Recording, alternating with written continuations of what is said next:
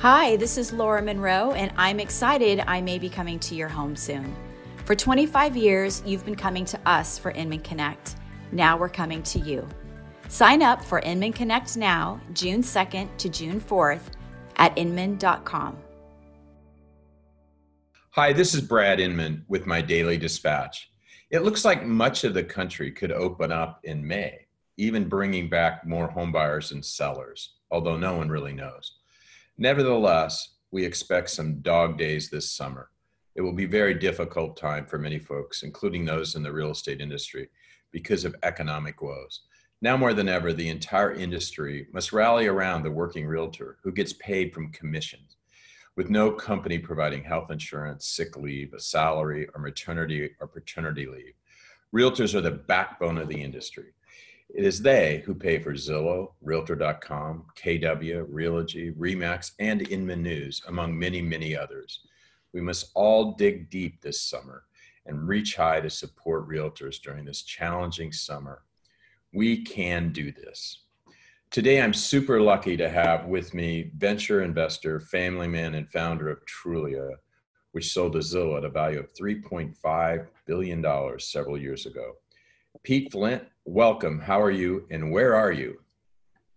Hey, Brad. Great to be back with the Inman community. Good to connect. I am just outside San Francisco. With a couple of little kids.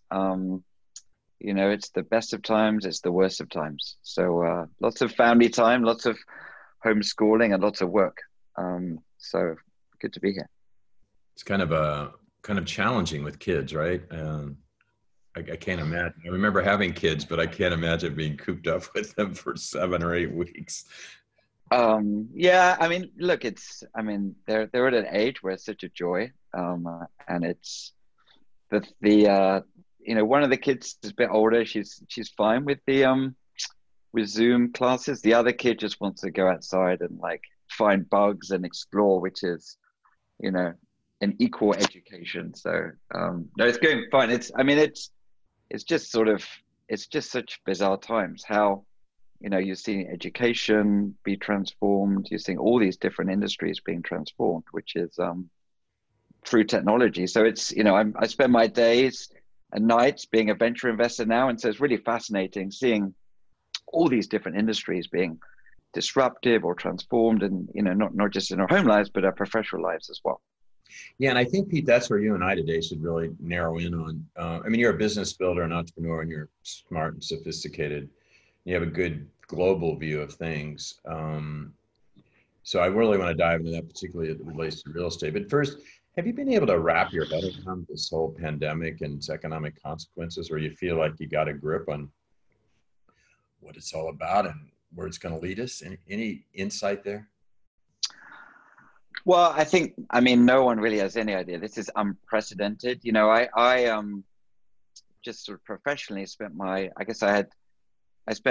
first part of my career in Europe in online travel, building an online travel business during 2000, 2001, and sort of navigating through the dot-com collapse, and then sort of September 11th. And then obviously we spent kind of many hours together in the Trulia days, and particularly going through 2008, which many people in the community remember not so fondly, but remember going through it then. And those are kind of clearly economic collapses, an asset bubble in .com and tech stocks, and then asset bubble and financing issues with the mortgage and real estate industry. So, but this is completely different. We've really got no idea. Yeah. And so I think there's obviously I think many business leaders can take away from some of the lessons of 2008 and 2001 in terms of building businesses, focusing on fundamentals, conserving cash, taking market share. But today is completely different, and there's sort of a bunch of differences. Principally, this is a time when the speed is unprecedented. In the last six weeks, 2 months, this is just unprecedented. We've gone from a sort of what felt like a healthy economy in February to to an impending economic collapse. It feels like the unemployment figures are unbelievable. Yeah.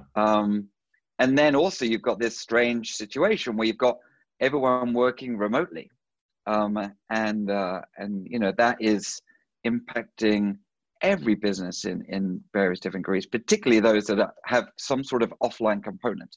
Yeah. So obviously the restaurants, real estate, travel, it's been particularly hard. But it, in sort of my vantage point in Silicon Valley, it's you look at a lot of things that have been happening, and it does feel that, and you see this in some of the companies, what we expected to see 5 years from now, we're seeing today. Yeah. The sort of telemedicine, remote education, virtual home purchasing, all these trends have been building up for quite some time. And then seemingly overnight, the sort of trends are being accelerated. And it's hard to see while things are going to come back and there's going to be some degree of kind of normalcy, there'll be elements of what's happening today which are going to be permanent. You mentioned 2009-10. You guys were up and running at Trulia, right? And so the Realtor Pocketbook had thinned out to Zap, pretty much like now, right? There were not very many home sales. So during that time, Realogy was on its back. KW is kind of coming back. A lot of big traditional companies were in a shithole. You guys all had a lot of capital because you raised a fair amount of money. You probably didn't have your revenue up then. I just thinking of a parallel just hit me. You're right. There's this forcing function of the pandemic and all the stuff that, I preached about for 20 years, the digital transaction. Now suddenly overnight it's happening, whether we like it or not, or there's no home sale. Absolutely. And really then I think that moment in time probably accelerated you guys and Zillow while the rest of the industry is on its heels. Going into that, you look at the websites with the most traffic, it was Remax, it was Century 21, it was Coldwell Banker. Then suddenly not overnight, but over that 3 or 4 year span, you and Zillow were at the top. It was during that time that the portals captured the consumer, I think, or began to, and the legacy industry. And it seems similar in this, we have legacy systems and behaviors and all these clogged up pieces of the value chain that make it hard to transact. Now, suddenly, the same thing seems to happening where technology solutions are trumping the old ways. I don't know what the hell I'm saying, but does any of that make sense? Yeah. I was on stage in Inman Connect about 2 years ago, and sort of what I shared then was that really there's been two distinct phases on online real estate. 2005 to 2015 was really the information revolution. This is where essentially consumers were exposed to just huge amounts of rich information on Trulia and Zillow and others. And that really, the primary beneficiary of those were really the consumer. And the primary losers in that world were the newspapers, because you obviously remember before then, the newspapers were really the sort of primary information channel, and particularly the primary recipient of advertising dollars. So, and the 2008 global financial crisis really put a nail in the coffin in newspapers. That was the sort of primary loser in that environment. But you saw this massive transformation in information. I would say, what I said then 2 years ago, that since 2015, you've seen really the beginning of the transaction revolution. This is where, this traditional kind of offline complicated transaction is starting to be transformed. And just in the same way that a couple of years in 2008, the information revolution just accelerated. Now the transaction revolution is absolutely going to be accelerated. So it's probably going to happen less dramatically than the information revolution, because newspapers were sort of on their knees anyway. Right. But you pounded them. But you're going to see this sort of transaction revolution where components which are sort of offline are going to be dramatically online, and that's just an incredibly exciting time for particularly tech companies. But I also think that, like I've always said, the realtors are going to be the center of transactions. But a lot of the sort of legacy traditional players are going to be challenged unless they move quickly and adapt and survive. Is that and move title, their mortgage, business online. escrow, open houses? What are some of the line items here you think in that old way that are, I mean, we're seeing virtual walkthroughs now. I just got persuaded Merrill Lynch not to send a notary in a legal document where they would have insisted in the past. And I, put it to them, you can risk my life if you want that on your balance sheet, or you can scratch the notary requirement that is stupid, ridiculous, inane, like a million other steps to the real estate transaction. Are you talking about more the people in the value chain that depended on that bureaucratic mess? What is that question clear, Pete? Yeah, I would say everything. I mean, I think everything. I think for sure, title, mortgage, escrow are going to be transformed. There's a large amount. I mean, what you're seeing, two forces here. One is that there's absolutely going to be a need for sort of digitization and efficiency, but there's also absolutely going to be a need for, just frankly saving money. Like, I don't think we've seen in the stock market right now, but with this level of unemployment, people are going to get frugal, and kind of rightly so. And there's a lot of people in the real estate industry that are taking cut of the transaction that are really not delivering significant value. Yeah. And it takes these economic shocks for people to sort of look in at their kind of who's making money from this transaction and saying, well, are they doing any work? And there's a lot of people that will not be doing much work and getting paid historically that maybe removed from the transaction going forward. So I think that's one area. I think, there's a lot of, commentary around iBuyers and what's going on there. And you just, while it's obviously, it looks like they're on pause right now, and I've not spoken to anyone at the big iBuyers recently, but they're on pause. But just think about it. The iBuying transaction is a very attractive idea right now, not just because you get liquidity, but I don't have open houses. I don't have people wandering in and out of my house. Yeah.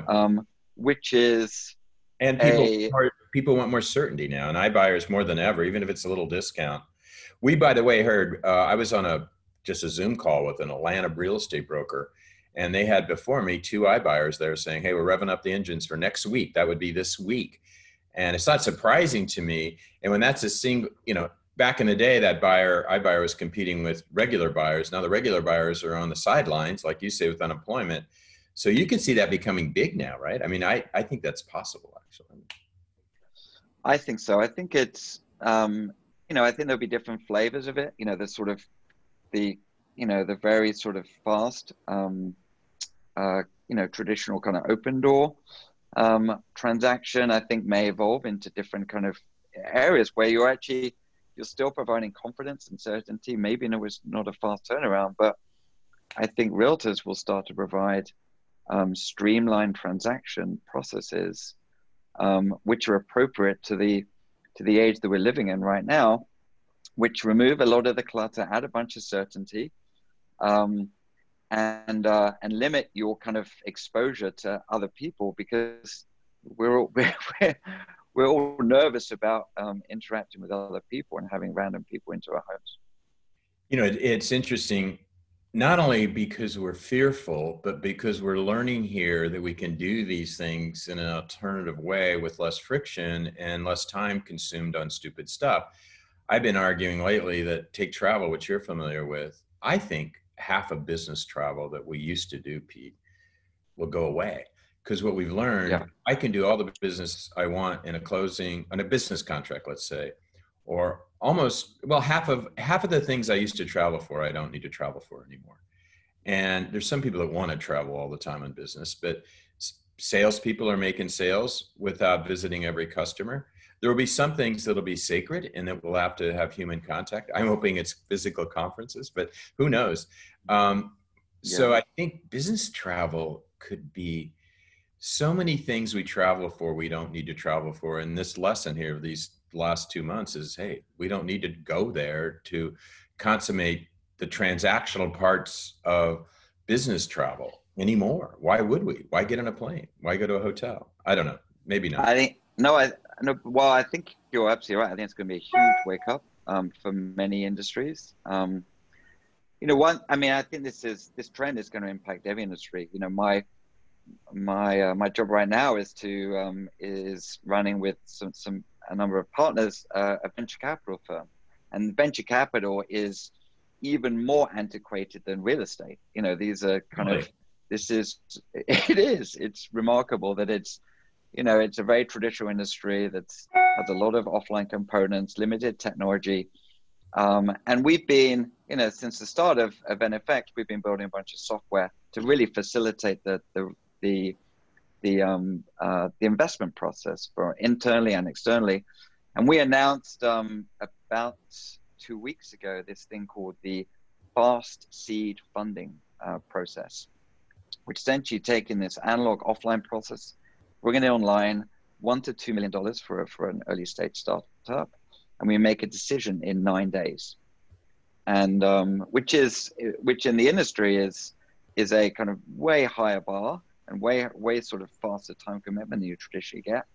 And yeah, we feel now is the time. Without the entrepreneurs showing up in your little conference room and them, the admin giving them water and coffee and a meet and greet and we love you, you love me, la la la, and we love your business, and then being rejected 99 out of 100 times. Is that over? And now it's just like doing a PPP loan application or something? Well, not exactly, but there's none of the there's none of the kind of there's sort of going up and down Sand Hill Road and meeting all people. It's like Zoom conversations, which I would typically meet 5 entrepreneurs a day. Now I can meet 10 entrepreneurs a day because we're so much faster. I can speed up the kind of the process that I'm doing, and just in this, and we give them feedback where they are in the process. So we've met them, we're doing a review. This is the other partner. I need some references. We kind of, you've talked about this, and we talked about this, the Domino's Pizza. Like, you get to know where you are in the transaction. Yeah, I love digital that. period. Whereas in venture capital, founders don't know where they stand, and so we think that is really a radically, having been on that Sand Hill Road too many times in my life, on my knees. I think if you guys can master getting rid of all that bullshit, which is really fantastic, I really hope you can. Yeah, that's the plan. And just like in whether it's venture capital, real estate, consumers crave confidence, and they've confidence around where they are in the process and transparency. So that's what we're trying to do, and we're seeing that across every industry. Now, let me ask you this: are you funding stuff? Are you guys actually writing checks right now? Very much so. The stats that VC money's dried up, or I don't know what's right or wrong here, but you guys are funding things as we speak, and your colleagues as well in the VC community? Hi, this is Joe Rand. I'm excited I may be coming to your home soon. For 25 years, you have been coming to Inman Connect. Now, Connect is coming to you. Find details at inman.com. Yeah, so I mean, obviously, early stage venture capital investment is a sort of, there's a whole spectrum of companies, from funding kind of 2 gals in their kind of dorm room to to big $100 million SoftBank type investments. The late stage stuff has really been put on ice. There's not much activity there, but it's the early stage stuff which is absolutely happening. We're very active. We're certainly going to increase the amount of investments to happen in the, who knows for how long, but certainly in the kind of next couple of quarters, we think we're going to increase materially the number of investments we make, because realistically, this is a terrific time to build a business. I mean, while it's tough times, you're seeing just it's a great time to build a business, because you're seeing this, fundamentally, you're seeing this supply-demand imbalance. And entrepreneurs come in, and when there's a sort of lack of equilibrium in the market, to basically capture that opportunity. Trulia, Zillow, Redfin, they're all started in, pre-2008 and came out just great. Yeah. Airbnb Airbnb similarly came out just great during that time. It's a terrific time to build a technology business. And so we're very active in funding companies at the early stage. The late stage. Is there a lot of deal flow now, or entrepreneurs? I guess entrepreneurs are always out there. Is there a lot of people doing cool things that impress you? I think so. Just think about what's happening to our world right now. This is an environment where every part of our life is turning digital, and it's turning remote, and it's enabled by technology. This conversation, we would do this face to face, and now we're doing it virtually. Every part of our society is being rewired with software, and that's just that change is hard, and it's going to be painful, but it's also a terrific time for entrepreneurs, whether you are a small real estate team that wants to be a sort of innovative and aggressive during this time, or whether you're a kind of a 2-person technology startup. This is a terrific time to build a business. And I think I probably may not have said this kind of 10 years ago, running Trulia, because it was horrible at the time. But in retrospect, it was the great time. It was a great time to build a business. And I think I think founders need to have confidence, much like entrepreneurs, and have to have confidence that this will pass. Well, kind of like you're on a football field or a soccer, I guess a soccer field, and it's very crowded in the middle, very crowded in the middle, and you find, a way around or a way through, and then suddenly it's open air. I feel like what happens in a recession is everybody's globbed up in the middle, kind of not moving. And if you can find an alleyway through, there's open sky for opportunity. Let's go through now. By the way, just so we're clear, you guys are investing not just in real estate. What are the other categories that you're looking at? Well, we're investing across the board. Our sort of core investment thesis is around network effects. So these are marketplaces, platforms, things where the more people use the product, the better it gets for everyone else. And so, we invest in a whole range of different sectors, everything from computational biology through to gaming platforms, things to supply chain, software, marketplaces, a whole range of different industries. Real estate is just one piece of the puzzle that you guys know well. Yeah. Let me ask you, let's go through I'm just curious. Just throw out a bunch of names and give me your 1 or 2 word or talk on looking through this and the other end. Zillow portals, are they, realtor.com, they're strong when this is over, you think? I think for sure. I think this is this consumers crave information at times of uncertainty. Yeah. And they provide very efficient advertising for agents. So I think they're going to do just fine.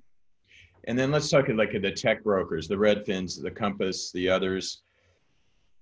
It seems like they're pretty well poised because they're deploying technology. I think probably Redfin more than Compass, but without naming names, those characters seem to have a good future too, right? Even though they have kind of rely on a traditional brokerage model, or does it even matter? Oh, I think the only sort of question is around the cost structure for some of these firms, but I think it's terrific. I think it's, they're able to move quickly into virtual showings. They have, certainly Redfin has hundreds and hundreds of engineers and a kind of like very sophisticated technology platform. And so they will come out strong, and their value proposition is not just efficient and digital transactions, but also saving some money along the way. And people are going to feel the pinch if they're not already. And so that's going to be compelling. And these big legacy companies that barely got through the last recession, some will go away. Is that whole piece of the value chain in trouble? And what did they need to do really quickly? Because as you know, the internet, the famous innovator's dilemma, it's hard for those companies, but you know them well in our space. What's your view of that world? Oh, I think it's really tough. I think the sort of the big box brokers, I think it's for sure, it's really tough. I think you've seen over the years the sort of the transition from, the bigger brokers to the kind of more agile brokers. Brokerage as an industry is not disappearing for sure, but it's those that are more lightweight, more nimble, more agent centric, that are going to come out in a strong position. And I think a lot of these platforms have really outsourced a lot of that technology. They don't have anything inside. They don't have IP, or they don't control the fate, and they've salesmen from other vendors, right? Yeah, and I think that that may be a kind of that may be the only thing to do, because they don't have that capability. But I think this is a time when technology is front and center, and so where you have consumers are looking for differentiated technology experiences, not just differentiated human experiences. And so I think the lack of technology capability is going to shine through visibly to consumers. And so I think some of these firms have good technology, and some of them have kind of very mediocre technology, and so or no technology. And I think that's going to be increasingly apparent to consumers and to agents alike. Let's talk a minute. You bought some of these at Trulia. The legacy SaaS software, B2B, the industry's full of these characters, whether they create web pages or CMAs, and, CRMs and la-di-da-da. Are those characters, which ones of those, you could arguably say it's technology, it's software, they're going to do really great. And even if you look at the stock market, Wall Street seems to still award anybody in the software business separate from everybody else in the market. What's your sense of that in real estate? Are they perfectly positioned, or do they have to retool their products, or they have to get with the transactional approach instead of the digital marketing approach? And it's a bundle of questions in there. I mean, I guess this sort of the first thing that, we saw this at Trulia and look at these companies, that there's, as we all know, that the sort of, in sort of SaaS world, we call it churn rate, but the amount of new agents that come into the industry and the amount of agents that leave the industry is incredibly high.